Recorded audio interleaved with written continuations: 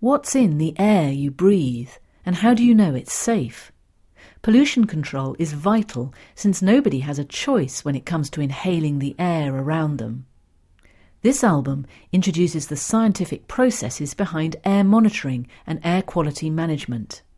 The 5 video tracks explore the nature of pollution arising from different forms of transport and look at how data is interpreted and how pollutants can be minimised.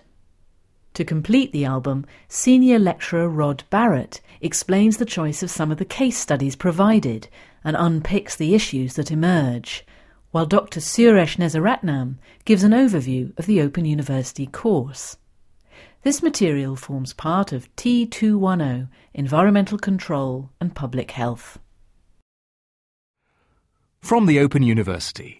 For more information, go to www.open.ac.uk/use.